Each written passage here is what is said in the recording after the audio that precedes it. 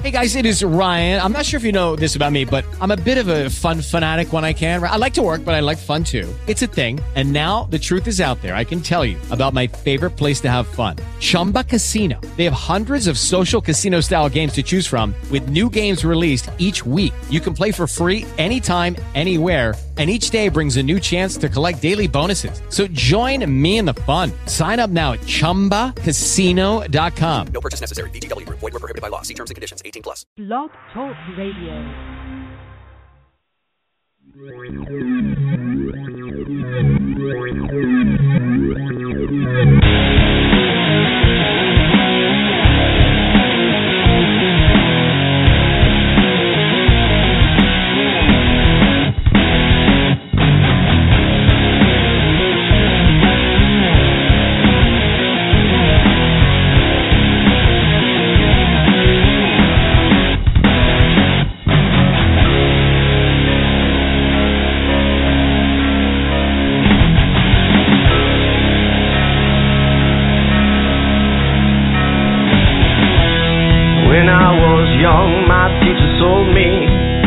That I was free, yeah. And as a child, I grew up programmed by TV, yeah. And as a teenage boy, I found out just how free is free.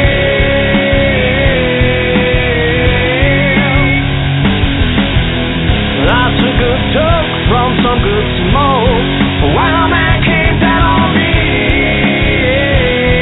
yeah. We're gonna take back control. Gonna free our soul. Gonna take control. Lord, please save my soul.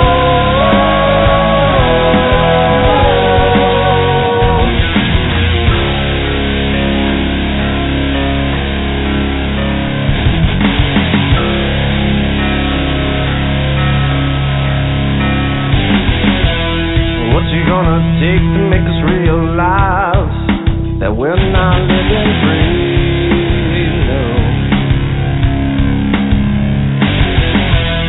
Standing up for your rights, only doing what's right, they'll knock you to your knees,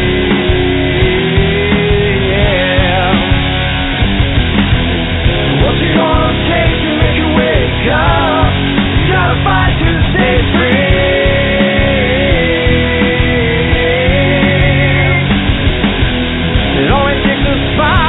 Set things off. You say you want a revolution, yeah. We're gonna take back control. We're gonna free our soul. Gonna take control. God, please save my soul.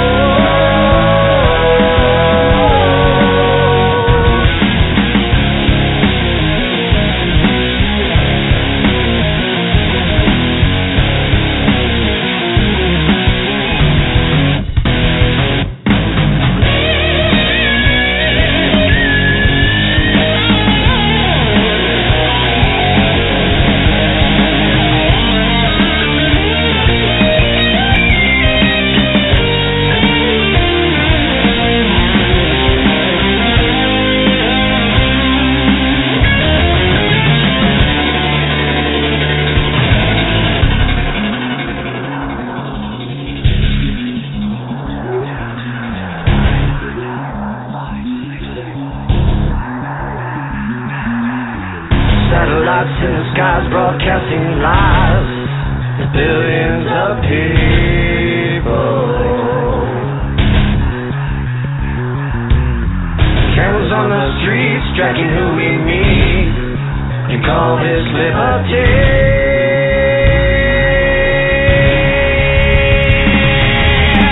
What's it gonna take to make you realize you gotta fight to stay free?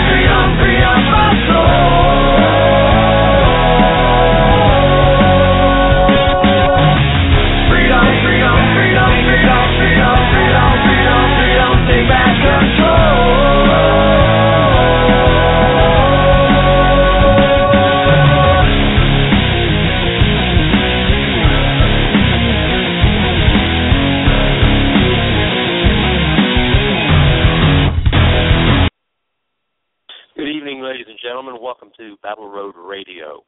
I want to thank everybody for listening tonight, the folks who are listening live and the folks that will be listening over the next few months in the archives. I appreciate everybody who listens to the show, and I want to make sure that we're serving your needs. Make sure that you're letting me know if there are subjects that you want us to cover, or if there are guests that you want that you'd like to hear. Be sure and get the word out to me. The music that we use coming into the show is controlled by Poker Face, and I think it's a very appropriate bit of music because every day there is more and more stuff in the news about the incessant encroachment of the government in whatever form it is, whether it's local or national, that is reaching into our lives to control every single aspect of what we do. I was reading a note on a bit of news someone had sent to me this last week about a guy and his family in Arkansas who apparently had been, and I don't know anything about this, I tried to find some information about it, about the miracle mineral solution. Now, as far as from what I understand, it's not illegal. It's not approved by FDA for use, but I guess as far as a food or supplement or something like that, but it's not illegal to use, and it's not harmful.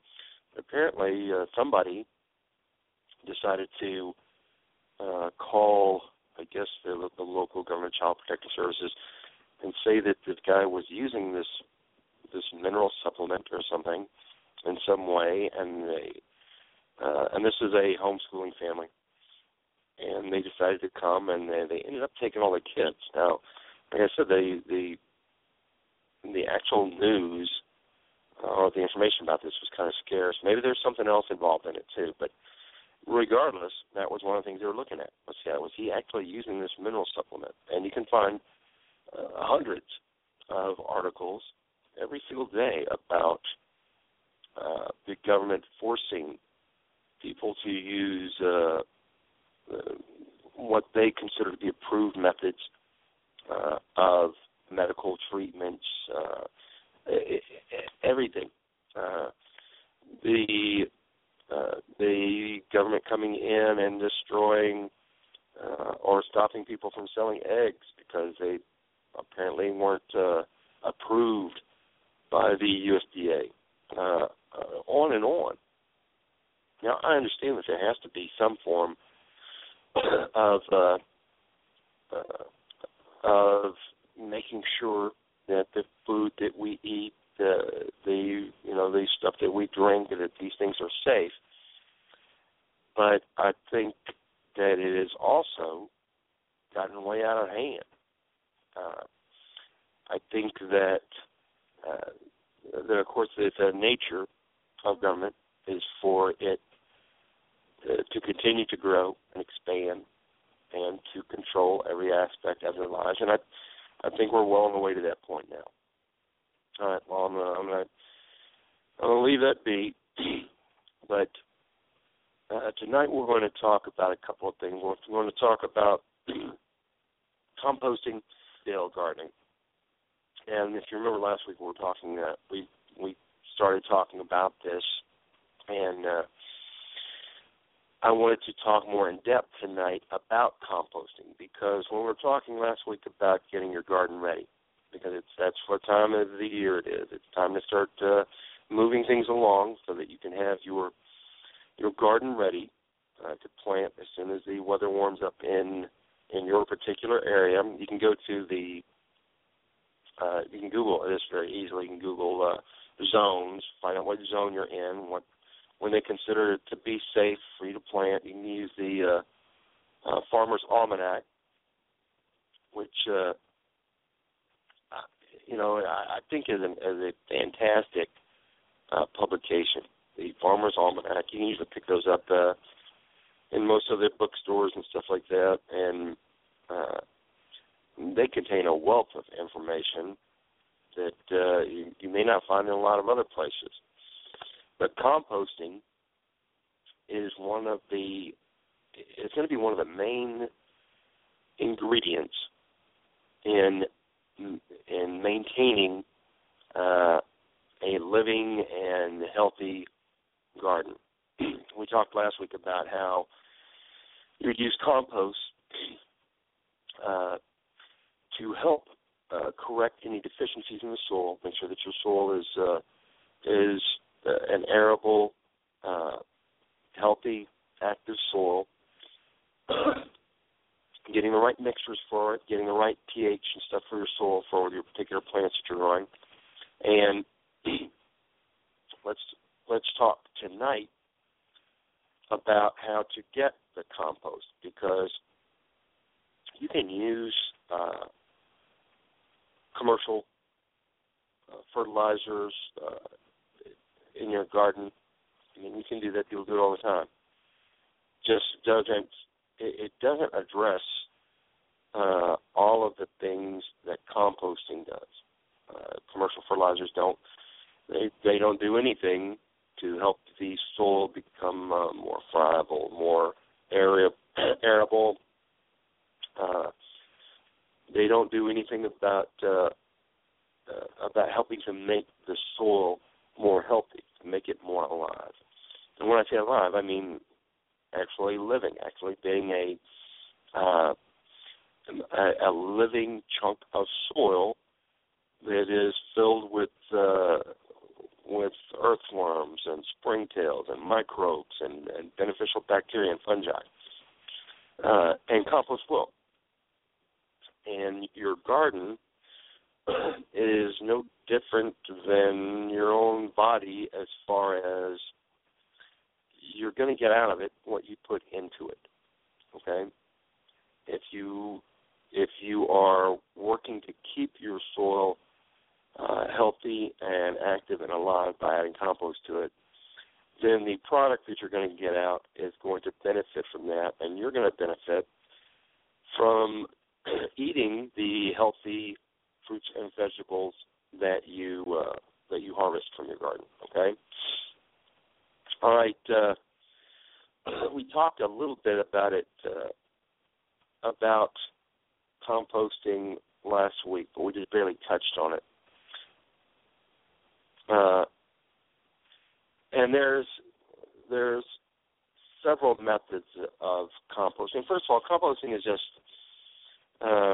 it's a method of breaking down and decomposing matter, and everything that you put into the compost pile is going to affect what comes out of it, and the way that you make it is going to determine how soon it's ready, or the composition of the compost. The fastest way to produce good compost, and good compost is really it's a rich humus, and the fastest way to produce this is by creating what they call a hot or an active compost pile. The reason it's called hot is because the decomposition of materials in the pile are actually producing energy and causing the temperature of the pile to increase. And this is something you want. You'd like the pile to reach in, and you can make a hot pile that can go all the way up to 160 degrees. Right around 140 degrees or so is going to be best, and it's called hot and active. And the way it's active is that heat that is produced by the decomposing material is actually cooking the biological matter that you're putting in the pile. It's actually cooking it And when it does cook it, and when it does keep that temperature up around 140 degrees, then you're actually killing the things like the seeds in there, especially weed seeds and stuff like that. Because the last thing you want to do is make a pile of compost and spread that to your garden and have it be filled with weed seeds, so that you have a nice active weed garden inside your vegetable garden. But if you get the temperature up, it's going to cause those seeds to become unviable, and it's also going to kill any of the disease-causing organisms within that pile. And there can be harmful bacteria in the pile, things like when you're adding manure to your compost pile, it's going to have E. coli in it, and you want to make sure that you've raised the temperature in the compost pile up high enough that it's going to kill the weed seeds and it's going to kill all of the disease-causing organisms in the pile. Okay, a good compost pile, in order for it to have enough material in it for it to get hot, needs to be at minimum a 3-foot cube. All right, needs to be at least a 3-foot cube of material. And normally, whenever I'm working in an active hot pile, I usually run at 4 feet, because that's the size of the pallets that I use for the framework of it. But that's also a good enough size that I can keep a good hot active group of biological material and keep it hot. That's sort of the way that I do it. Is I'll have 2 to 3 of the 4-foot size spaces side by side, and you can use old pallets as your framework, or you can put in posts, whatever you want to do. But it's best to make sure that there is plenty of air that can get to the pile, even through the sides. So you want to use something like chicken wire, or you can even use stuff like old chain link fence wire, stuff like that, for 3 sides of it. And then on the front, you'll just build yourself a simple little frame that you can slide some 1x4s or 1x6s into, or something like that, as you're building the pile, and you can just keep adding the boards, And that also allows you to access the pile with your shovel or I use a turning rake to keep the pile turning, because you want it to spin up and to generate heat and start decomposing. But you need to make sure that you're moving material from the outside to the inside, so that you're getting a nice, even decomposition during this whole thing, right? So what you'll do is you'll take and usually you can use, the best thing to do is to make an even mixture of 1 part of really high carbon type materials. This can be leaves, twigs,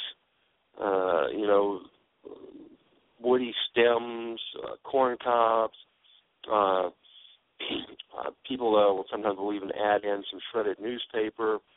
But you want things that are pretty much dried already, and that have some substance to them. And then 1 part that is like a high nitrogen bearing material. It's like green stuff, like green grass clippings, vegetable pieces that you don't use, potato peelings from your table, uneaten, stuff that you didn't eat. If you have any vegetables left over that you didn't eat for dinner and they've gone bad or they're going bad, add them to the compost pile. Any of the weeds that you pull, any of the kitchen scraps. But the thing you need to remember when you're using kitchen scraps is that you don't put any meat, any dairy, any fat, anything like that into the compost pile. Those should be going to your dogs or your hogs if you have them. Keep them out of the compost pile because they can kind of like poison it, and the fats and stuff are going to cause it will cause it not. It will interfere with the decomposition.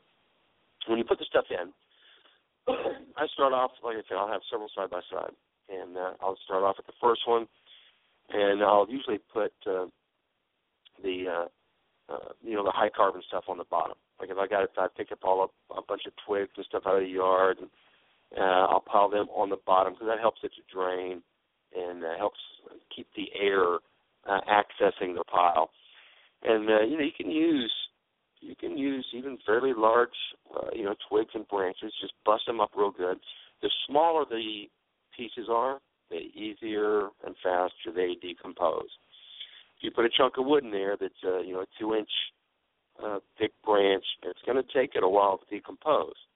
And if you put in the pencil size, they're going to go a lot faster.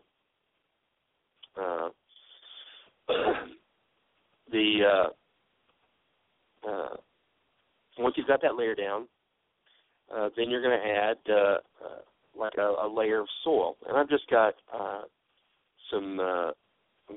I've just harvested a bunch of pile of like sandy loam, and I just keep it piled there, ready to add into the compost pile. Then you can add between 2 and 4 inches of the green stuff, the high nitrogen stuff, and then a layer of soil, then a layer of the carbon. Keep doing this until the pile eventually reaches 2 to 3 feet in height, all the way to the top of the pile. Now it's pointed, so it's not. I'm not piling it solidly flush from side to side. But the top of the pile will run up to about the top of the sides of the pallets, of the old pallets. So the point of the pile, the top, will be about 48 inches. And then once you start putting the stuff in there, you want to make sure that it stays moist. Now you don't want it wet. You don't want it to be soaking wet because that will inhibit the decomposition. But it needs to be moist, about like a sponge. After you wrung the sponge out, it's going to be a bit damp. That's about how you want the material in the compost pile. You also need to make sure that the pile has access to air, and you can do that by, like I said, make sure that the material you're using for your frame, that it allows air to access the pile. And then if need be, you can, I've got an old shovel handle that is sharpened, and I'll poke a deep hole into the pile with that. Some people have pipes. They'll have old links of pipe or something that they'll shove into the pile, and that lets air get down into the pile, decomposition. Now, it would be helpful to you to make sure that you're checking the temperature of the pile, because you don't want it to get to max out and get as hot as it possibly could, and you don't want it to stay under the beneficial temperatures where it needs to be, somewhere in the 110 to 140 degree range. They're going to be what you're shooting for. So if you grab yourself a kitchen, like a meat thermometer or something like that, and every so often check the temperature of the interior of the pile and make sure that you're staying up in that range, and you'll be good to go. If you find out that it's not heating up to the point that you want, then you're gonna need to add some more green material, because that's where you're going to get your the bulk of the energy for the decomposition. In the form of some more green grass clippings, fresh green stuff, and maybe some organic fertilizer, and then keeping it moist. Now and then, once a week or so, as the center of the pile starts to cool down, because what's happening is it'll heat up in the process of decomposition. It'll start raising those temperatures. Then once the decomposition has occurred, it's going to start cooling back down. And you want to keep that temperature, that engine running at a pretty even clip. And the way you'll do that is by alternating the stuff that's on the outside, moving those things to the center by turning it. And like I said, you can do that by taking your turning fork or your spade and opening the pile up and sliding the stuff that's on the outside into the center and rearranging it. If you've got a really big pile already, you can take one of the reasons I'll have three side by side is sometimes I'll take one and just move it right over the top into the empty bin next to it, and that will completely turn it upside down and give me a chance to work all of the material that was on the outside into the center. Now, if you start getting a bad odor from, there will be a slight smell that the compost pile produces. I mean, it should be, but it shouldn't be foul. It shouldn't smell like food that's gone bad. All right, because if that happens, then you've got a problem inside the pile. And if you start smelling something, then go ahead and move the pile. Change it, flip it over, and while you're doing that, be looking at the stuff that you're moving. Make sure that it didn't get any a chunk of meat in there, or something that is not going to break down. That's going to instead rot. All right. So make sure that you're paying attention to it. Now, that is in a hot or active pile. You can do the same thing in what's called cold or passive composting. And you're going to use a lot of the same ingredients. It's just you're just not going to be working at it nearly as much as you were on the other one. That's the hot composting requires you play a pretty active role in this, making sure that you're monitoring the internal heat, that you're keeping the decomposition going at a high or a hot rate, and that you're constantly moving the stuff from the center to the inside, stuff like that, keeping it moist. In cold composting, you're doing the same thing, but you're not depending on the heat of the pile to do the decomposition for you. All right, now, cold composting takes a little bit longer. It's just you don't have to do very much to it. And I keep a couple of cold composting piles going, and then once the season begins, then I'll start running hot compost piles. The way you do the cold is you're going to pile the stuff up much in the same way. Now, my cold compost piles, I don't keep it in any kind of a bin or structure or anything. I just have about 30, 40 feet from the house. I've got a place where I just pile up all of the larger limbs that come off the trees, and the big piles of leaves and stuff like that. And then stuff that's coming out of the kitchen, throughout the year. And you're going to use, like I said, the same kind of stuff, except in the cold compost pile, you want to make sure that you also avoid things like animal or human waste. Okay, you can get away with that, and we'll talk about that on another day about using animal and human waste, because there's a lot of places that do that. But since you're not going to generate the heat in your cold compost pile that you're looking at in the hot or the active pile, you want to try and make sure that you're not putting things into it that you're not generating the heat to kill, right? The bacteria and the stuff like that. Once again, you don't want to add any meat, any dairy, anything, any kind of fat and stuff like that. You want to try and keep any weeds out of the cold compost pile because, like I said, you're not generating a high enough temperature to kill these seeds. So those seeds have a good chance of being still active, still viable seeds when you go to use it. And you can even have a lot of wheat seeds actually germinate, in the cold piles. You can use stuff like coffee grounds, tea bags, crackers, any old spices, eggshells, hairs. I use a lot of dog hair and stuff.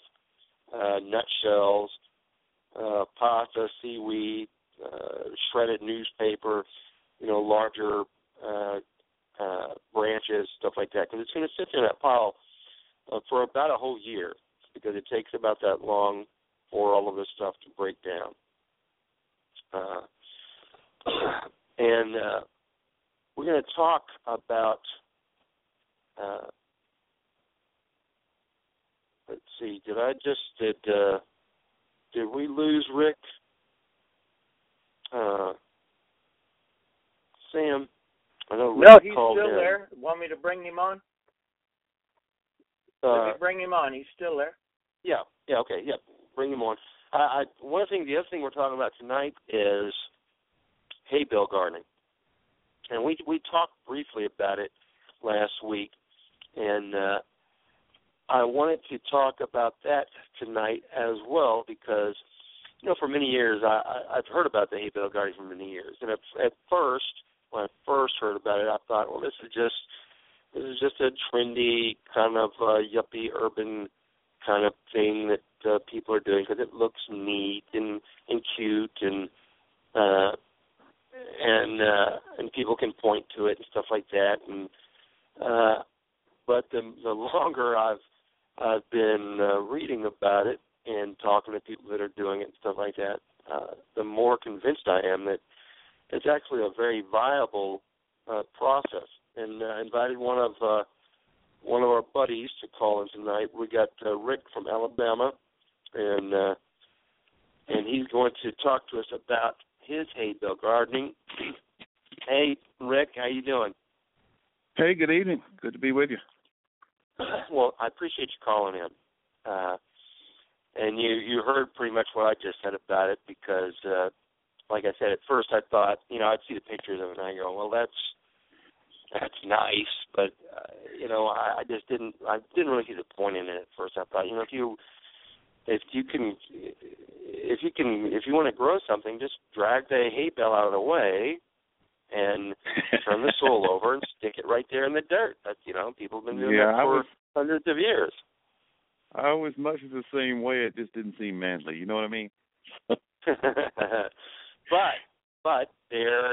But there are a lot of benefits to it. Why don't you just start out by letting the folks know, like, kind of what the process is, how you go about starting it.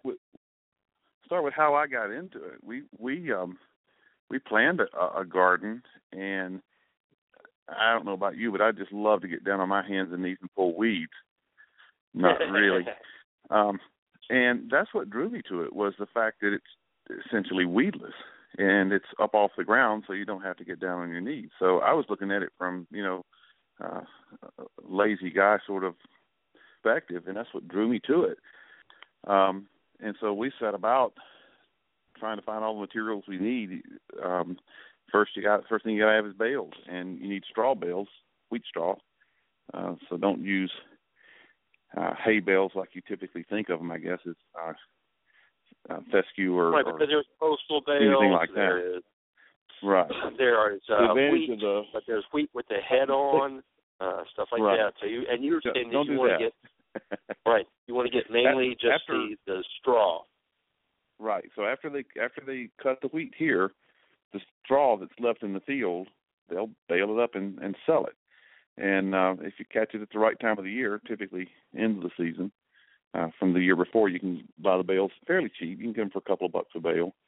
But you want the wheat straw bales, because they're straw, and straw holds water. And so we got about 3 dozen bales, and we experimented with some here at the house and some out at the farm. And really the only difference between them was here at the house, being even lazier than lazy, I put really heavy-duty black plastic down and laid the bales on top of the plastic so that there was no chance of a weed coming up. And out at the farm, we just put them right on the ground. And what we learned was you just mow around them and run a weed eater, and it takes care of it. Here at the house, we didn't even have that problem because it's set right on the plastic. But you take the straw bales and turn them up what I would call knife edge, so that you have a broad side and a narrow side. If you want the narrow side up, and right. We just stuck them end to end, and put about 12 in each row, and give yourself plenty of room in between, because believe me, they will bush out. You will grow some serious stuff out of these things, and you leave yourself plenty of room, because what we found also is you not only grow stuff out of the top, you can grow stuff out the sides of these things. So leave yourself plenty of room. I guess we probably had about 8 feet between each row. So 3 rows, about 12 bales apiece, stacked end to end. And you have an inoculation period, what we call an inoculation period, where you start building these bales up, because basically they're just straw bales. So you're wanting to fertilize them and get them ready for the plants. And it's about a 10-day process. And one thing we did learn the first year was we weren't able to just be here every day for 10 days straight, and it didn't do as well. If you're able to do this for 10 days straight and you follow the directions exactly, it's unbelievable. And they're pretty simple. The fertilizer that you're going to use is 3400. It's the pure nitrogen stuff, right. Real high nitrogen. And what you want to make sure of is if you can't find 34%, don't go any lower than 20. Get as high as you possibly can in the nitrogen department. And the other thing is, make sure it's the immediately usable type of nitrogen. It's not the kind that's going to be a slow release and take, months to dissolve and soak into the bale. You want something that's going to dissolve right now and soak into the bale. So and some people use urea. If you can get a really high source of nitrogen out of that would work too. But the main thing is get the stuff that's immediately available that just soaks right into the bale. The first day after you get it set up, you're going to take a half a cup of the fertilizer and spread it over the top of each bale, and then water it in.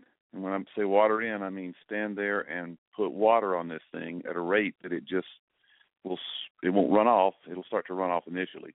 After a while, it becomes a sponge. But you want to just soak that bale as much as you possibly can, and then move to the next bale. Put down a half a cup and soak it in. And it takes a long time and a lot of patience to begin with. The next day... Well, because the bale is going to be able to hold, up to, depending on what size bale you got, it will hold, 10 gallons of water, 15 gallons of water. Sure. Yeah. The next day, all you do is water it. Same thing. You just soak it till it will not hold any more water. Then the next day, you add a half a cup of fertilizer and water it in. The next day, you water it only. So you see the trend here. Every other day, half a cup of fertilizer. Every other day, water it in. Until you get to the 7th day. On the 7th day, you back off to a quarter cup of fertilizer for the last couple of fertilizings. And on the 10th day, and there again, it's fertilizer, and the next day water, right? Water every day, but every other day fertilizer. And then the last day, you put a full cup of triple 10 on each bale and water it in. Now, by this time, you'll actually be able to feel the bales getting hot. They'll actually already be cooking by about 6-7 days. They'll actually start cooking. So the process that you were talking about, the breaking down in the compost pile, that's what's happening in the bales. And so 10 days straight, working that up, and let it sit a couple of days, and you're ready to put plants in it. And you can put plants in it, tomato plants, whatever, or you can plant seed. Either way. Well, I was just going to say that they said that to make sure that, like you said, by day 11 or so, at the end of this process, that you want to try to kind of feel inside, or maybe you can get a thermometer, a meat thermometer, and check it, and make sure that it's down to that the process has worked its way through. It's down to like less than your own body heat. So that means you don't want to cook below the seeds, 98 degrees. Yeah, you want it to be.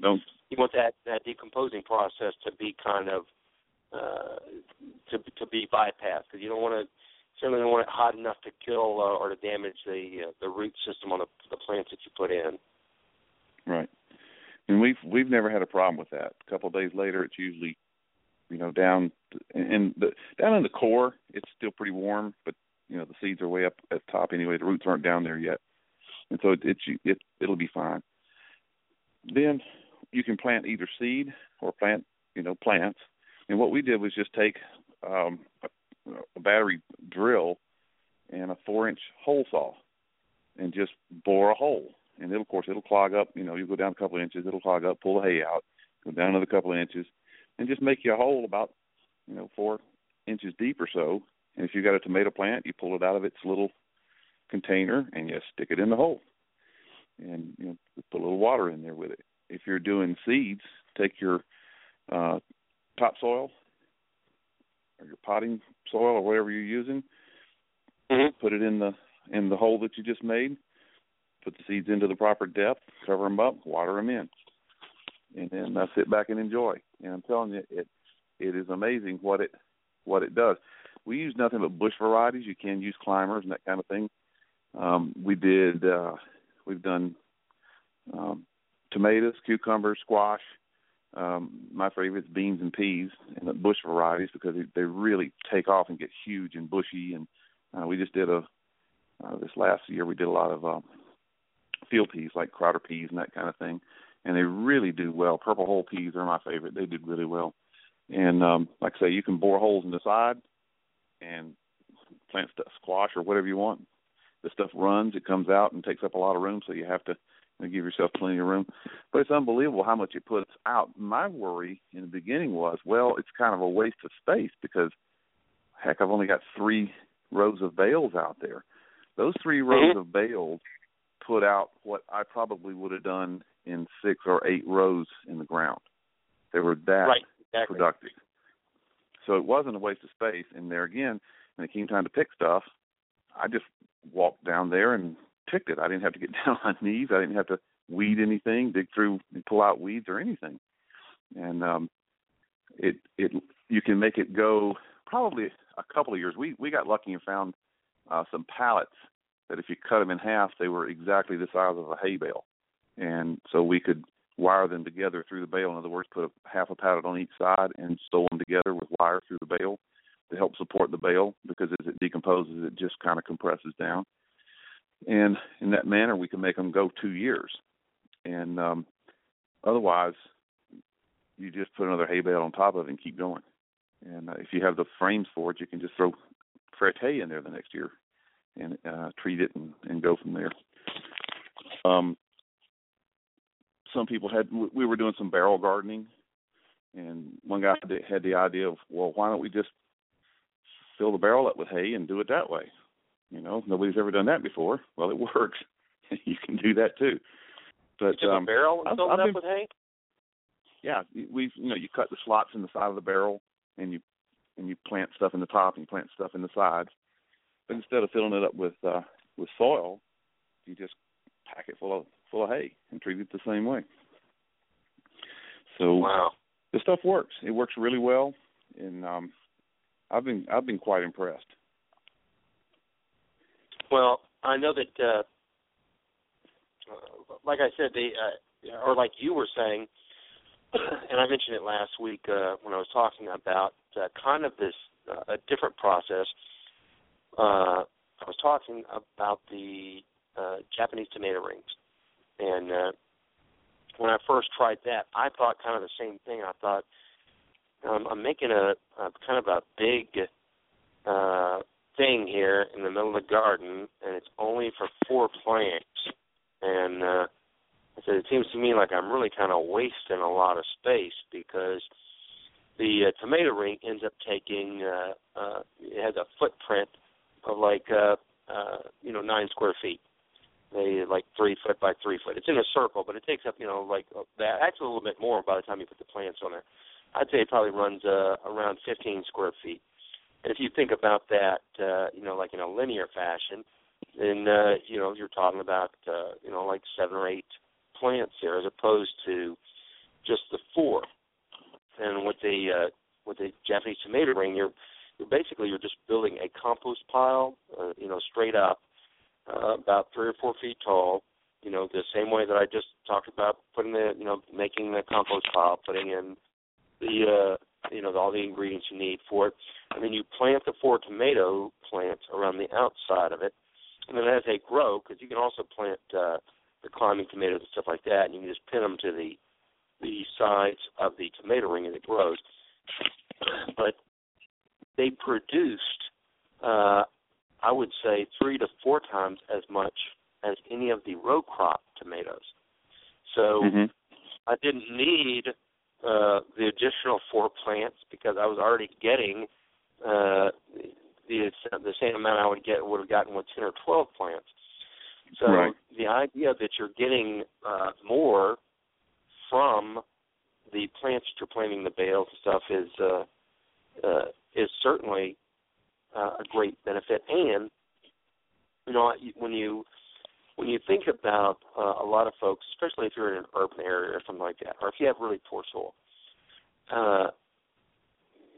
like a lot of if you go to a lot of places, and I know this because I used to do underground stuff, putting in underground cables and pipes and stuff like that in in housing areas and subdivisions and stuff. A lot of times the soil in those subdivisions is absolutely horrific. It might just be rock-hard clay, or it might just be all rocks, or it could just be really bad soil. So getting the soil up to the point where you can actually grow something decent in it might be really hard. And and it might take you a lot of work and and a decent amount of money and then everything else to get that soil to become a viable growing medium for your garden. And this is going to be just the opposite. You can you could actually put this on top of concrete. Sure. And because it's not requiring you to work the soil. The plants are going to grow right into the bale. And that always amazed me too, because I was thinking, well, what are you? Before I knew anything about it, I was just envisioning.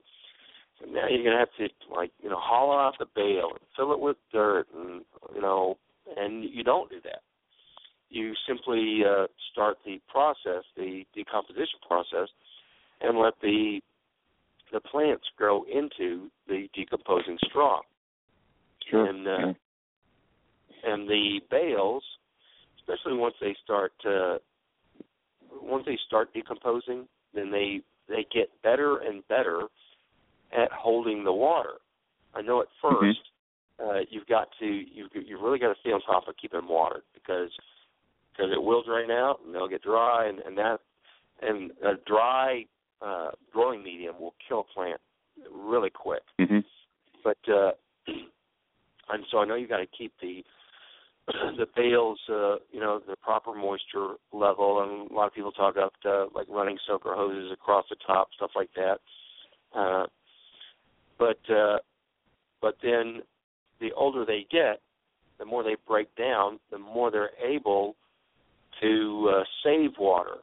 So, right. At least from the folks I've talked to, they said, once the bales have gotten a little bit older, then you don't have to water quite as often. So right. My watering was I ran a drip hose down the top of each row, and then ran it back to a manifold with a timer on it, and my entire watering process was the timer came on in the morning for 2 minutes. That was it. So it didn't take much. And the bales were always, if you could stick your finger in the side of the bale, it's always warm and it's always moist in there. Well, that sounds good. And you said you thought you could get more than the 1 year out of it? Yes, you can stretch it. If you could figure some way to keep the bale from collapsing, so to speak. And we got lucky, like I said, we found some pallets that if I ripped the pallets in half, down the middle, they were about the size of the hay bale. So we just lined the sides of the rows with those pallets and took just electric fence wire and made a big needle out of a big aluminum rod, and we'd push it through, and we just sort of sewed the pallets to the side of the bale, pulled them through the middle of the hay that way, and that keeps it upright. And then next year it sinks down a little bit. So if you wanted to, you could just, since you have a framework there anyway, you could just add hay. Just break up a hay bale and add hay to the top. Wow. But we saved, one of my other worries was the initial cost of the bale itself. But when you consider, I used absolutely nothing for weeds. Spent no time doing weeds, and I didn't have to put any herbicides down or anything like that for weeds. So the money that I saved on that probably got the bales for free. I probably broke even. Wow. Well, you've got I know that you've done traditional gardening as well as the hay bale gardening, and did you? And you just mentioned that you got a lot of the bales for free, right? Mhm. Yeah, we got some that way. Most of them, I think, I had to give about $2 a piece for them, and that was about the going rate. And that's at $2 a piece. That's still not bad considering, like I say, fertilizer's pretty cheap. I didn't have to, here where I live, I had to pay for the water, so I didn't spend very much on water at all because, like I say, a soaker hose 2 minutes a day is not a lot, and I spent nothing on herbicides or anything like that. So. Well, you're talking about the fertilizer all stuff. All things considered, it was. You think that it's less expensive than traditional, right? I think so. If for no other reason than it tends to hold it. It doesn't wash out the way you would think it would. If you, like for instance, over at the farm where we put them straight on the ground, the grass that grew up around the bale was some happy grass. But, just a few inches out from that, it was like normal grass. So you just run through there with a weed eater and keep it cleaned up so that you can pick the beans or whatever. But the bales hold that fertilizer, and they're creating their own. They're sitting there. All the little microbes are partying in the bale, doing what they do, and making more fertilizer. So it's not like I have to go back and add any during the year. Because from the folks I've talked to and the techniques and stuff I've read, they said you can also you could even put less energy and stuff into it just by an alternate method of preparing the bales is just by keeping them wet for 3 or 4 weeks prior to planting. And what you don't have to do, you wouldn't have to add anything. Don't add any fertilizer or anything to it, at least not at that point. All you have to do is make sure that you're keeping them wet for 3 or 4 weeks. the method you've got your own little compost pile there. Yeah, that's the faster, the 10-day method. But also one of the things is that people can do besides using the 3400 is you can substitute blood meal for the ammonium sulfate, and you can also, if you're an organic gardener and you want to condition the bales, you can also use fish oil for the conditioning, just like you're using the ammonium sulfate, or you can use compost tea, and we'll talk about that in just a bit. But that's just the liquid that you can get from the compost pile. But you can use those rather than from traditional commercial. Right. Well, one of the added benefits is it draws worms like crazy, and worms get in there and do their thing and create worm poo, and probably one of the best fertilizers in the world is worm poo. So you've got your own little ecosystem going there. Well, did you? You just noticed a lot more like activity in the ground and stuff there. I'm sure that once the bales and stuff started decomposing and stuff, I'm sure that the worms and stuff just naturally migrate up into them. Mhm. And if you ever pick one up and look underneath it, it's like cobras, man. They're like if you want to fish with those rascals, they're big ones. They're big, healthy worms. Well, I know that like whenever I'm for the year, whenever I'll have 300 or 400 big round bales, in the hay pens, and I'll go and I'll pick one up, and when I do, a lot of times I can see underneath it, I'll see the grubs that are there, and I have a little plastic container that I'll just go and grab them. Some of them will be as big as my thumb, and you use those for fishing. You use them, right then and there, or a lot of times I'll put them in the freezer and freeze them down. That way I can use them throughout the year. But yeah, there'll be actually a lot of living things that live right there at that point where the straw touches the dirt. That's where they make their home. Yeah. Is there any down, any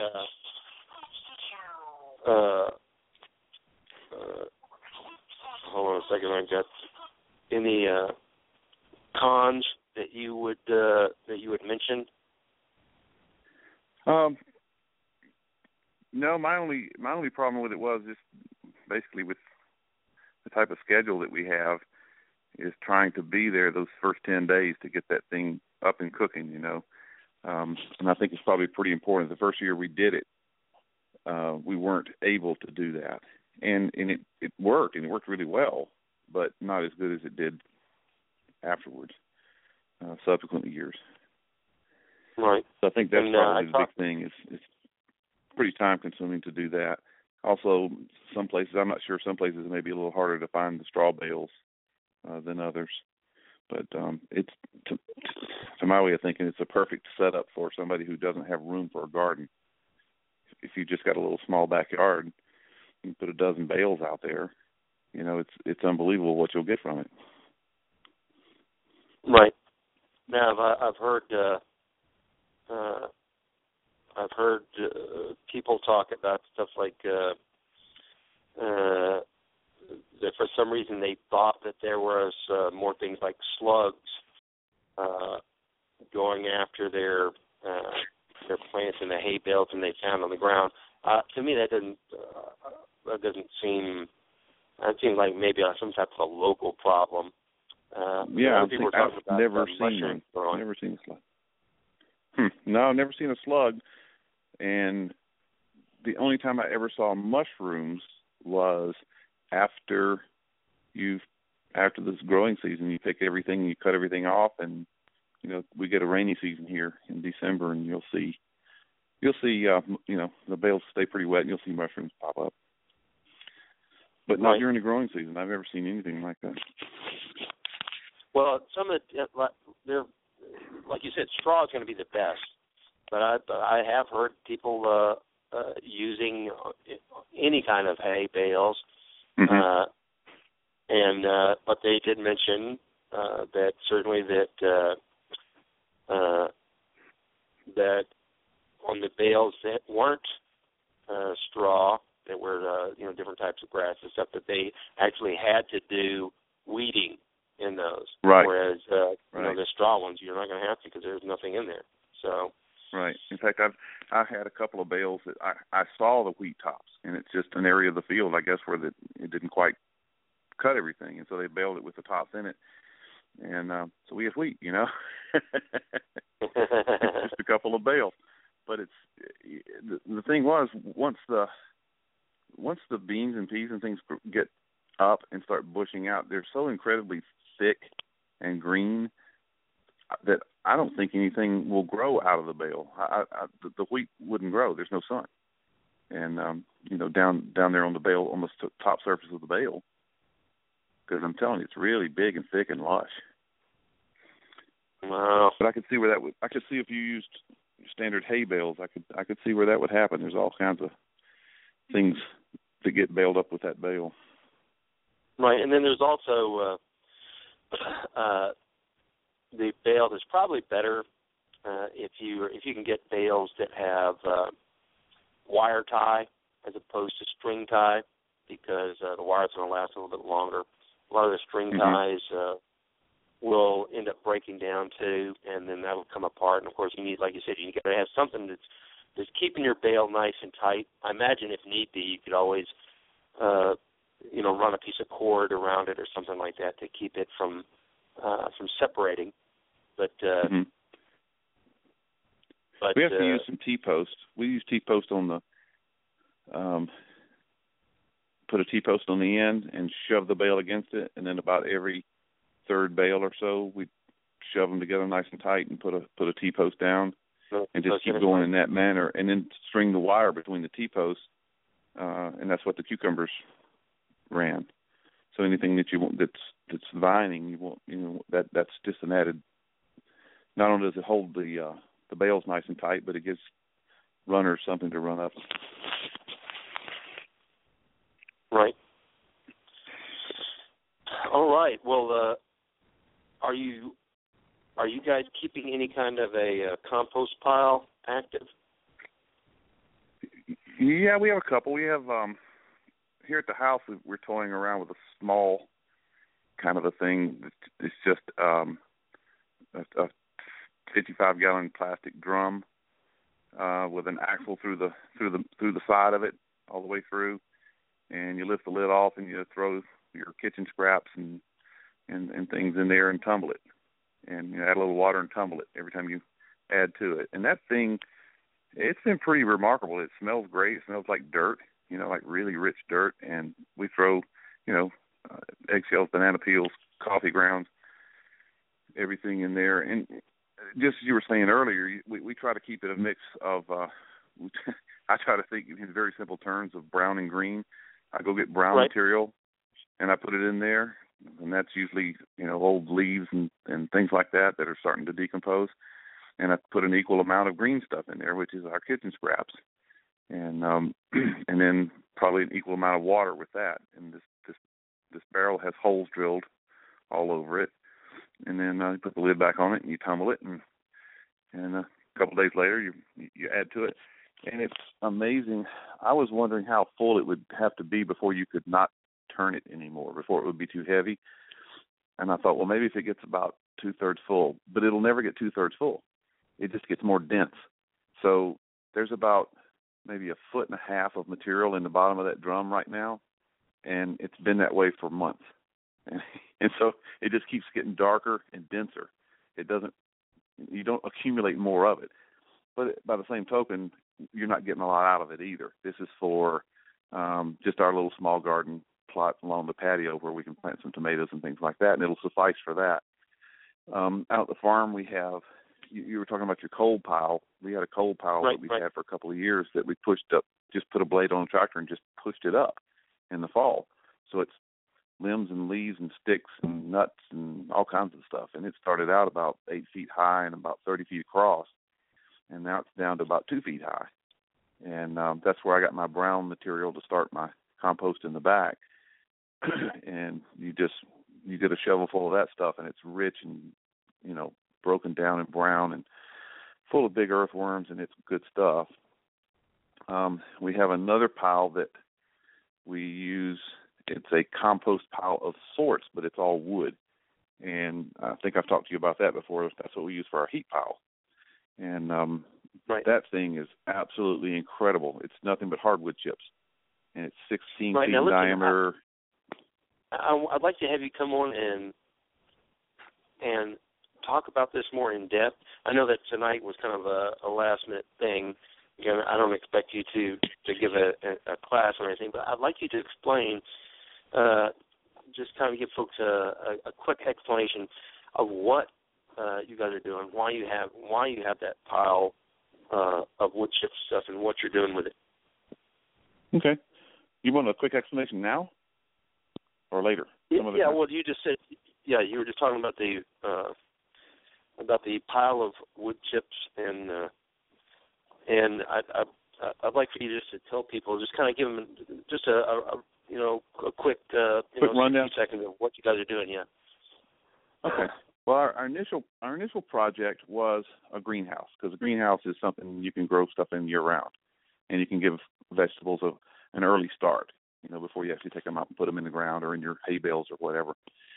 But you need a way to heat the thing in the wintertime. And so our initial project was a methane digester. We were going to build a methane digester and use the methane, the gas this thing produced, to heat the greenhouse. But in the process of building the digester, and this thing's it's a big, huge thing, in the process of building it, we realized that to run the thing optimally, you really need to keep the tanks of this methane digester, where things are breaking down and producing the methane, they need to be kept at a certain temperature, constant temperature. And I don't remember off the top of my head, it's 20 or 22 degrees C, something like that. And so we thought, well, how will we do that? Well, then we came up with the idea for a heat pile. And there's some people that are doing it in Europe and places like that have done it on a small scale, sort of a proof of concept thing. We wanted it to be big enough that we could use it as a heat exchanger to keep the water and the solution in these methane tanks at a constant temperature. So the idea was to build this monstrosity of a heat pile. Well, the local utility company will give you all the free wood chips you want. And if you're really nice to them and, give the guy a couple of bucks, he'll make sure it's all hardwood. And pieces of hardwood that are about an inch and a half chips of hardwood. And they come out and dump a pile of it, and we built a round fenced-in area, 16 feet across and about 8 feet high, and took a loader on a tractor and started dumping these chips to make this humongous pile. And it's going to break down just exactly like you were talking about with the compost pile and generate heat. Right. So the idea was we would run PEX tubing, 1-inch PEX tubing, and a big coil in the middle of this pile. And then you would pump water into the pile. The pile would heat it up, and then you would pump, the water would go into the tank in another coil and transfer the heat into the tank to keep it at a constant temperature. Well, what we found out was we put a tote, a 275-gallon tote. I know you know what I'm talking about, the big white plastic tanks that are kind of in a metal cage, and they use them for all kinds of things. We put one of those, we put about 2 or 3 feet of chips down. Then we put one of those in the middle of it, and we ran the PEX in and made a coil. I think there's a couple hundred feet of PEX inside that thing. And then proceeded to pile chips around it and on top of it until it got about 8 feet deep. And we put a pipe down so we could add water, and we put temperature probes in the tank, and every foot, or every 2 feet, all the way to the outside of the pile. And what we found was, once this thing got cooking, it would keep the water in that tank at 158 degrees. 158 degrees year-round. Wow. You can shower in that. So what we came up with was we have the option of running this huge methane digester and putting scraps in there and turning scraps into methane to heat the greenhouse, or you could just use this big pile. Or you could use the pile for hot water at the house, whatever you want it to do. Absolutely incredible what this thing does. That pile's been in existence for 2 years now. It's come through 2 winters. It's probably sunk, decomposed, and probably dropped about 2.5, maybe 3 feet. It's actually decomposed that much. You can add more to it, but it doesn't really do anything because what's down in the middle is what's actually using up. But to give you an idea of how stable the thing is, this past winter, not the winter we're in now, last winter, we tracked the temperatures on a computer, and we had one night where the temperature hit 0. And I'm talking Fahrenheit, not centigrade here. It actually hit 0, and we were worried that it was going to kill the pile because it's temperature sensitive, oxygen sensitive, that kind of thing.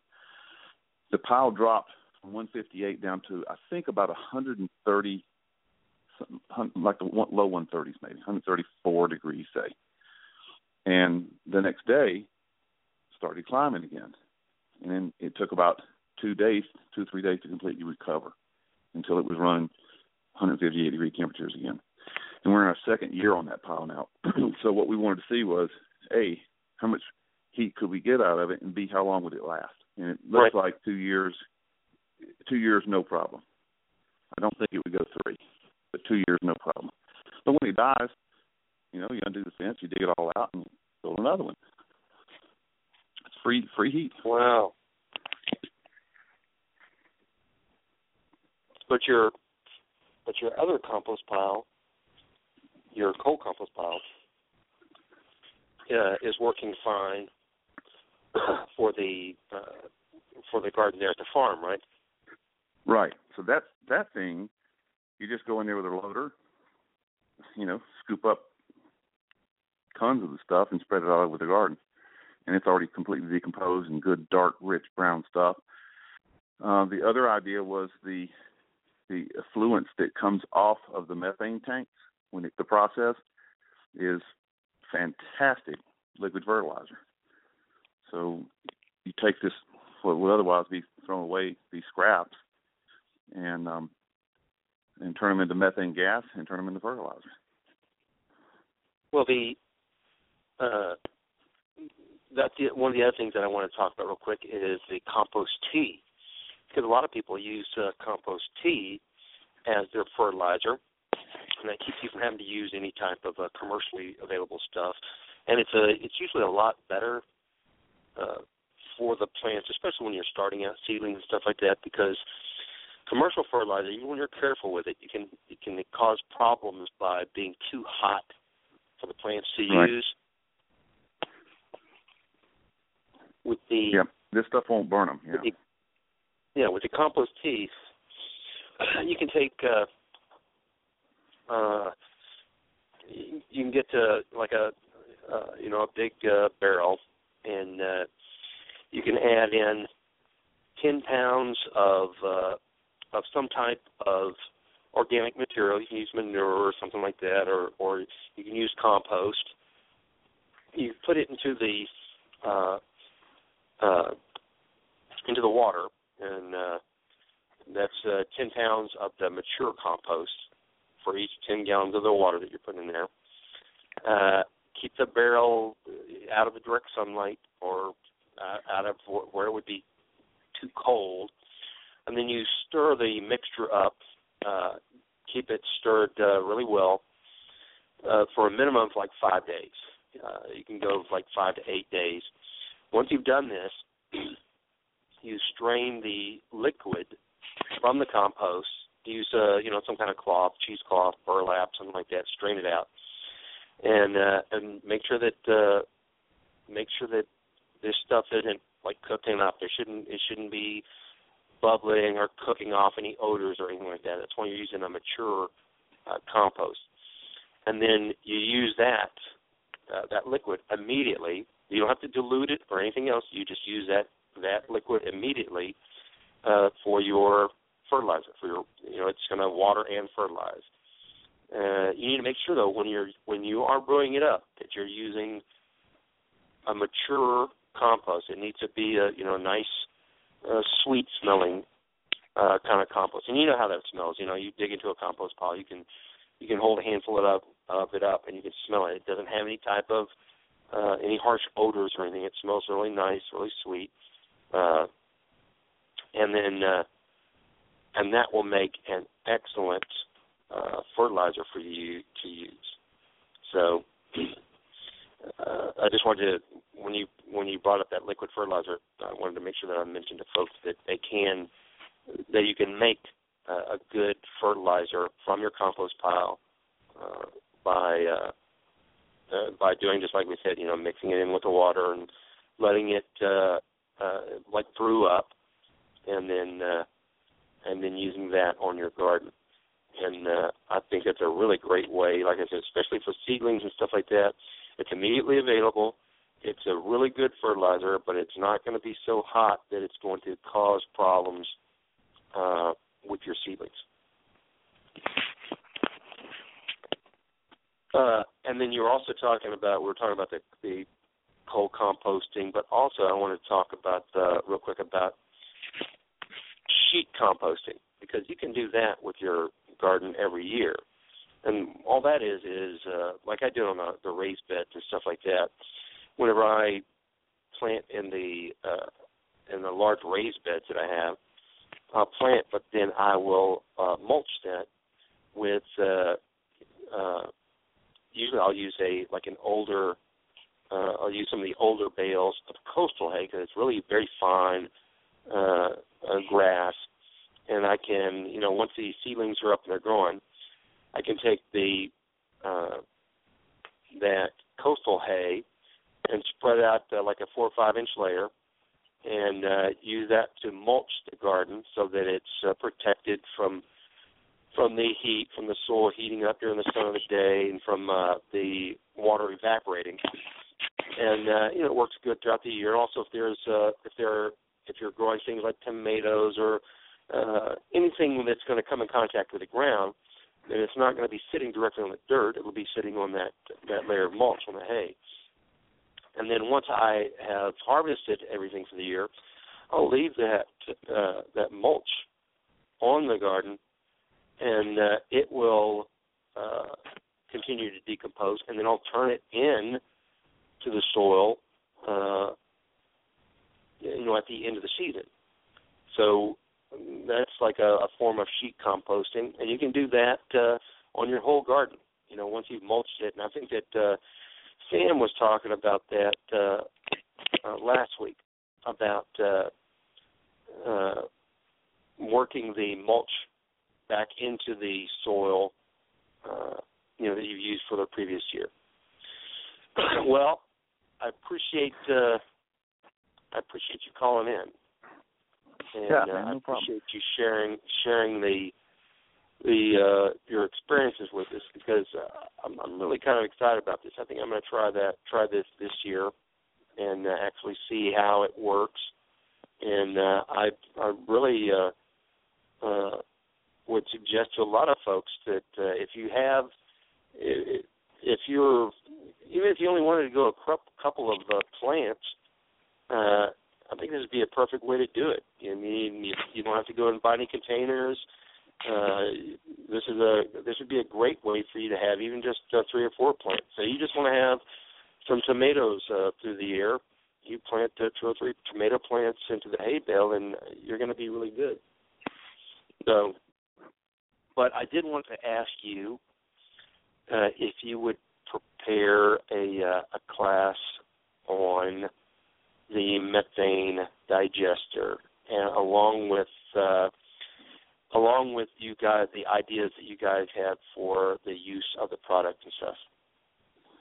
Okay. Yeah, I'll see what I can do. All right. Well, thanks again. God bless and keep you and yours, JB, and we'll talk to you sometime in the next couple of weeks. All right. You guys take care. Have a good night. All right. Thanks, sir. All right. Bye-bye. All right. I want to thank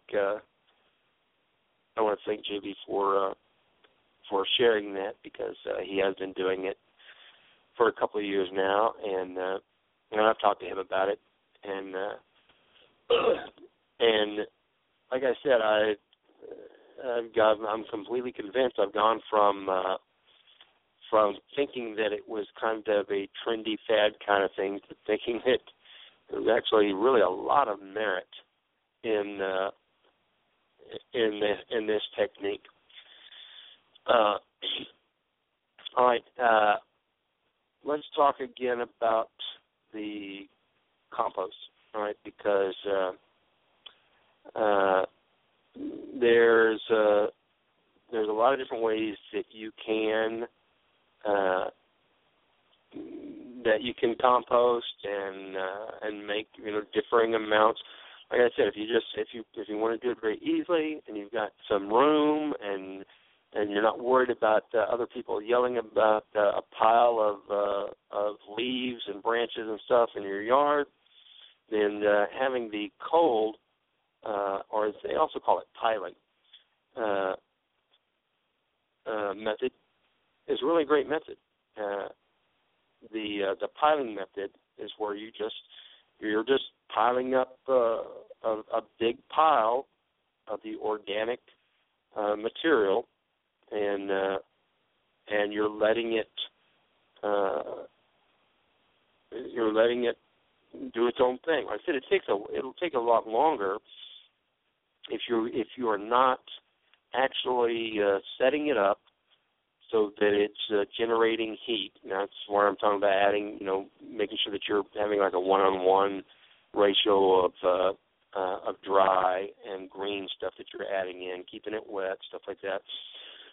But you can also produce large amounts of this with very little work and no cost, right? Because you're just taking everything, you're dumping it into a pile, and at the end of a year, it's going to be pretty much a nice big pile of compost.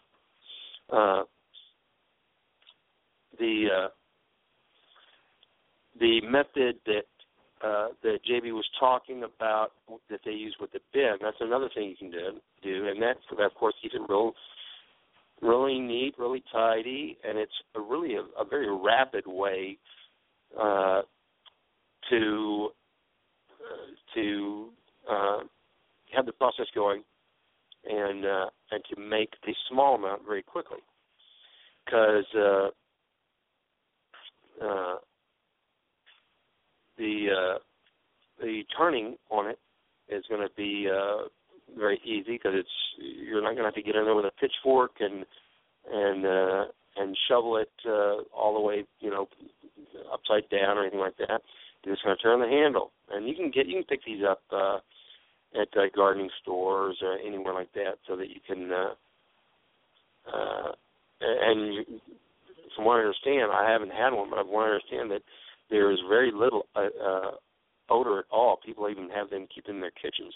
They even make the ones that you keep on your kitchen countertop. That you it's like a 1-gallon container, maybe a 2-gallon container that you're putting the stuff in. You're putting the top back on, and then you're turning it upside down every other day, and keeping it moist, and it very rapidly decomposes and produces a usable compost. There is, and I think this is more what Sam was. I mean, what you were talking about is what's called pit composting, and this is where you have. It can be as simple as just a hole, or you can have a trench that you dig, and then you put in the ingredients into the trench that you're going to compost. The ingredients are almost always going to be the same, no matter what method that you use, and the things that you can't use are going to be the same. no fats, meats, dairies, anything like that. You put it into the hole or the trench, and then you cover it up. And after about 6 months to a year or so, that hole is going to be filled with your compost, or that trench is going to be filled up with the compost. The only drawback to this method is that once you're done, you're going to have to dig it up, and then you've got a hole or a trench or whatever. But like what Sam was talking about with his method was that he made the trenches, he put the organics into it, and then that would be his planting row. He'd plant directly into the compost after the year. So next year I just run a rototiller through it. So now you have, and it didn't take more than that initial work that you did, which was to create the trench, fill it with the organics, cover it back up, and then, like you said, you just ran a rototiller through it to give it a mix, and it's ready to go. You've got a pre-composted row, and the only problem is, like I said, it takes 6 months to a year or so to do. It's like I do hot composting. That means if you put weed seeds in there, the good chance that they're going to end up coming up.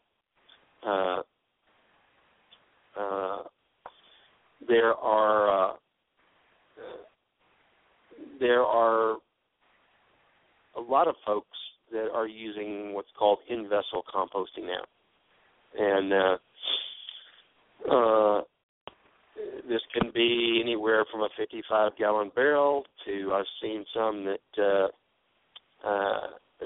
are large enough to hold 5,000 gallons of liquid, and they're used basically in the same way as the small ones are. So they're filled with organic material, and then they are turned, on a regular basis, and water's added, and they're hot composting, and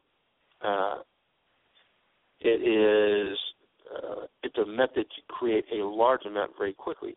A lot of folks aren't going to have the resources to do this because it takes special containers, and but if you wanted to make compost to sell or something, that might be a way to do it.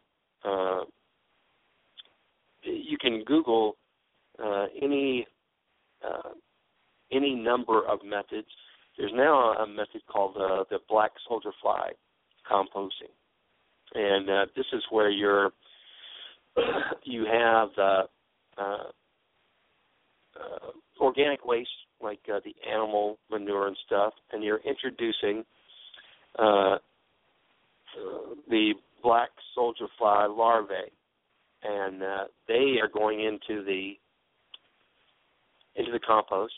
They are very rapidly eating the compost, the pupae are. They're eating the compost and digesting it for you.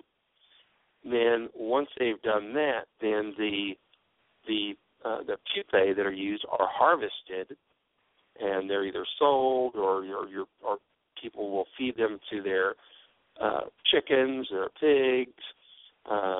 A lot of people will use this method if they are raising fish, like you're raising catfish or something in your stock tank. And then at the same time, they're taking the black soldier flies, they're running them through the compost, they're getting a good compost product from it, and they are getting the pupae to feed to their fish, to feed to the catfish. So there's tons of different ways. There's also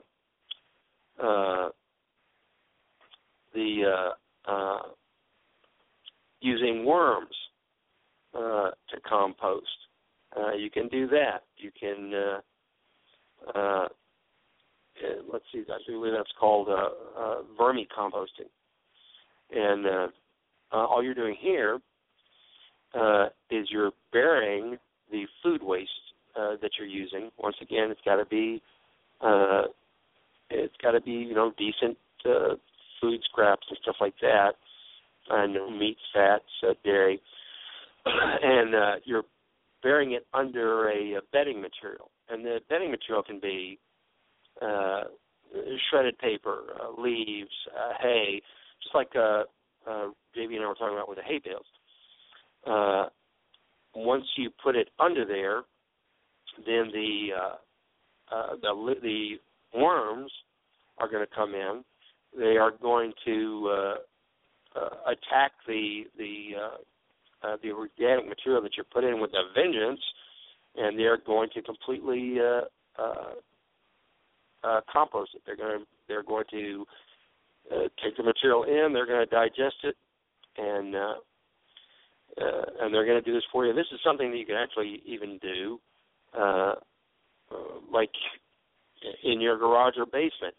I mean, you could build like a wooden container or maybe a Tupperware container or something, and use that along with the worms to compost the soil. So there can be there's tons of stuff, tons of ways that you can do this, but the main point is that there are ways for anybody to do it on any budget and for any amount. If you're only growing those 5 or 6 tomato plants in those 2 bales of hay over the year, over your growing season, then you're not going to need a lot. You can make it, like I said, in that 1 or 2 gallon container. You can make 6 or 7 composted products throughout the summer, which is all you're going to need for those, or you could make actively a much larger pile that you're going to use for your whole garden. It depends on what your needs is as to what method you're going to use and how much space you have available, etc. But I cannot tell you I can't emphasize enough how important it is for you to be using compost. All right, this is going to be a key factor in what you're growing. You ready to jump in, Sam? I was going to say, if you're lazy like me, you can go out and start getting your compost ready on the garden that you're going to plant next year, laying it out, doing what they call sheet composting, laying it out there, and when it comes time to mix it up, you won't get it 3 or 4 feet deep. You only get it a foot and a half. Just go out there and mix it up with your rototiller. That's the lazy man's way to do it, and I'm really big on being lazy. And instead of getting out there with a fork and flipping it around from pile to pile, I just run over it with that rototiller. And because I like it to work as fast as I can, and I'm not building a really big pile where it gets super hot, I'll run most of the stuff I'm going to throw there through my chipper. I'll take those leaves and throw them in my chipper and grind them down a little smaller, because that's the smaller a perfect the way pieces, to do it. the more intimate the faster the contact, the faster it Yep. works. Yep. And you can throw corn stalks in there. You can throw bad hay in there that's gotten rotten too bad to feed. Throw leaves in there, throw tree limbs in there, just grind it all up and spread it out across that field and till over it every couple of months, and then come spring, till it in and plant it. And that's the lazy man's way. Right. I'm big right. on lazy. And that's a great way to do it. And like I said, if you're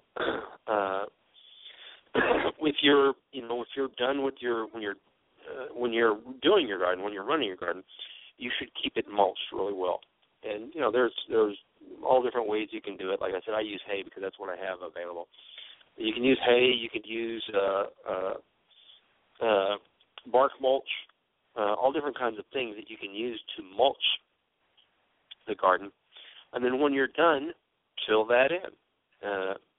And you were talking about that last week whenever you went with your garden, that you were mulching with hay or straw. I don't remember what you were using. But right, hay and straw and bark falls off the wood in the wood pile. And I'll chip it up and throw it out there in the walkways to mulch them and around the sides of it, and at the end of the year all over it, and I just till it all in the spring. The more organic stuff you can get mixed into that soil, the better off it's going to be. Right, because it's a process that you have to continue. It's not a one-time thing. I mean, you do it one time and you get a really great soil composition, and that's great. But then you have to maintain it because the organics are going to continue to decompose, and as they do, then they're going to leach away, and they're going to become something else, and the soil won't stay as arable, as friable, unless you continue to add organics to it. And compost is a good way to do that, is to add nutrients and organics back into it. But depending on what your soil is, you're going to have to add more than that. But composting is, and I posted the show on the show notice on Facebook. One of the guys commented on it. He said for him, composting was therapy, was therapeutical. I'm sure that that's any gardening or anything like that is certainly could certainly be therapeutic. I know it is for me, but it's the only way that you're going to. It's the only way that you're going to get the most out of your garden, because without adding the biologicals to it, without adding some type of fertilizer, it's not going to work the same. And the only way to get fertilizer if you're not adding compost is to add other things like commercial fertilizer or blood meal, and then and that will work, but it's not going to work in the same way that adding compost, because the compost, the decomposed organic material, is what the plants, it's what they were designed to use. It's what they were designed to work with. So using compost is going to be your absolute best bet. The other thing about compost is that after all that stuff rots down, the minerals that are left and the cellulose that's left add to what's called the tilth of the soil. They help improve the structure of the soil. They help it hold moisture. They help it let air flow through there, and you actually do have to have air to the roots of those plants, folks. And it improves the tilth of that soil. It allows water to circulate through and allows the air to circulate in there and gives it a structure. So there's places for those roots to grow and good contact with all the microorganisms. And you just have to keep adding it in there. And you're going to become great friends with your neighbors, because when you see him bagging up his leaves to throw out there by the side of the road, just go pick them up, throw them in your compost heap. He'll love it. You might even be able to get his kid to bring the bags over and deliver it to you if he doesn't like seeing it out there. My neighbor's got a bunch of big pecan trees and a yard vacuum. And I've got an area that I'm working on, going to open up in a couple of years.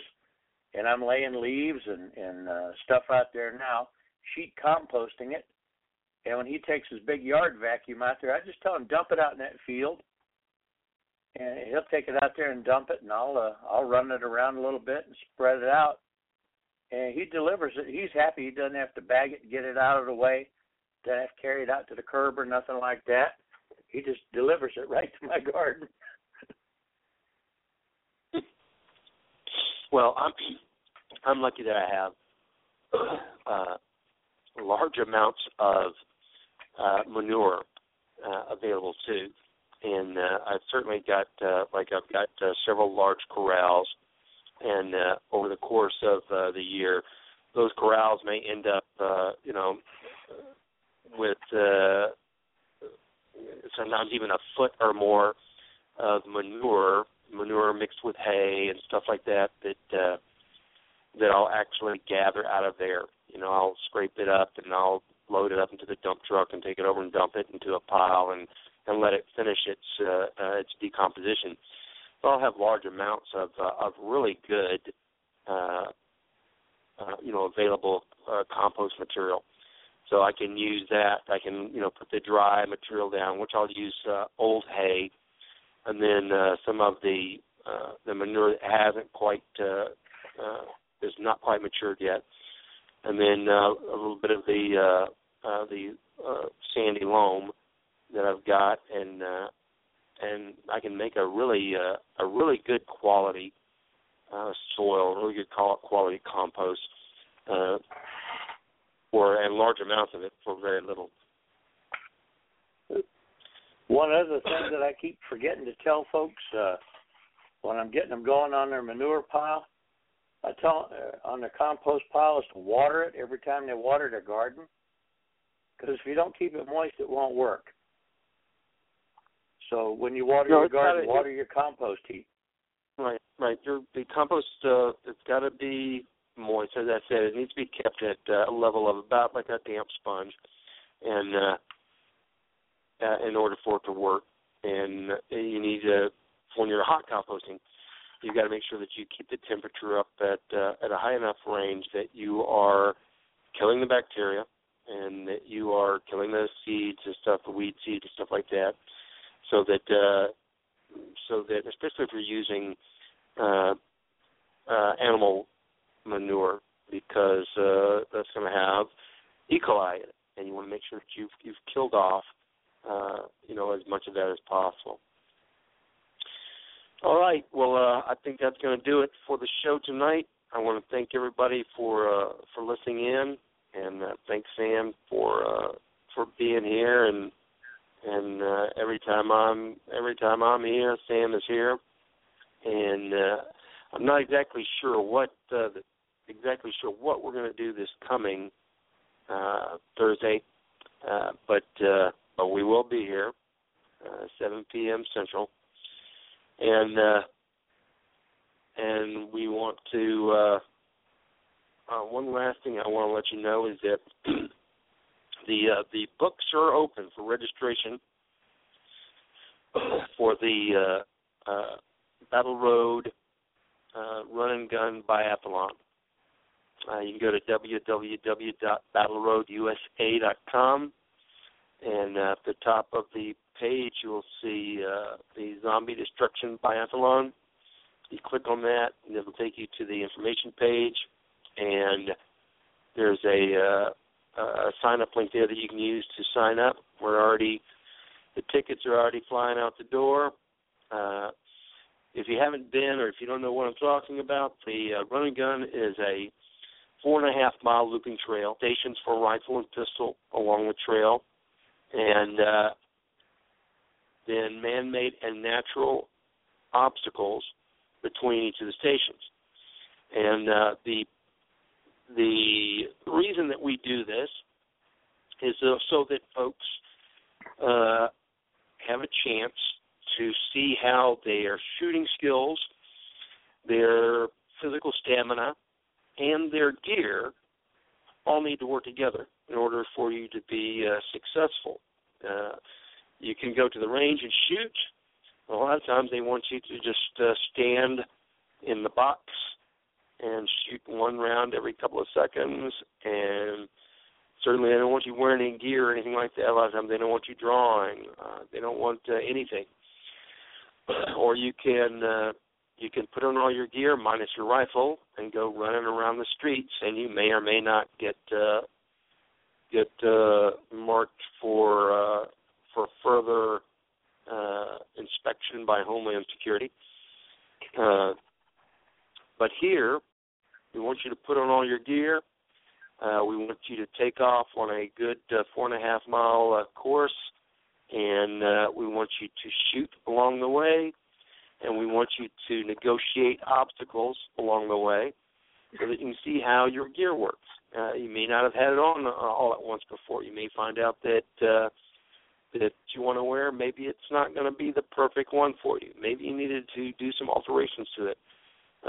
You'll find out pretty quick. You do 1.5 miles, 2 miles with a bad backpack and you get a bloody blister on your shoulder, you'll find out. Maybe you can't reach your extra magazines with all your gear on or carried in a certain way.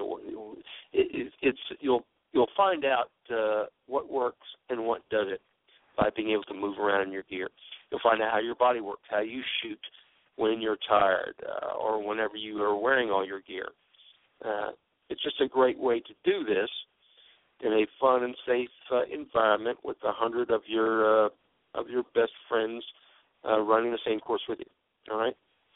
So for more information, go to www.battleroadusa.com, and you can read the info there, and you can sign up. Okay, guys, we'll see you this next Thursday, 7 p.m. Central. Until then, God bless and keep you.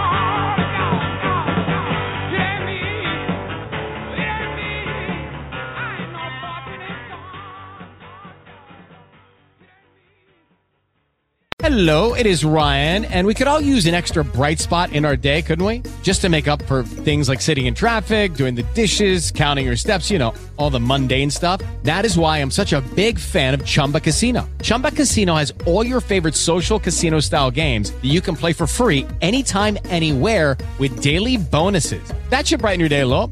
Actually, a lot. So sign up now at ChumbaCasino.com. That's ChumbaCasino.com. No purchase necessary. VGW Group. Void where prohibited by law. See terms and conditions. 18+.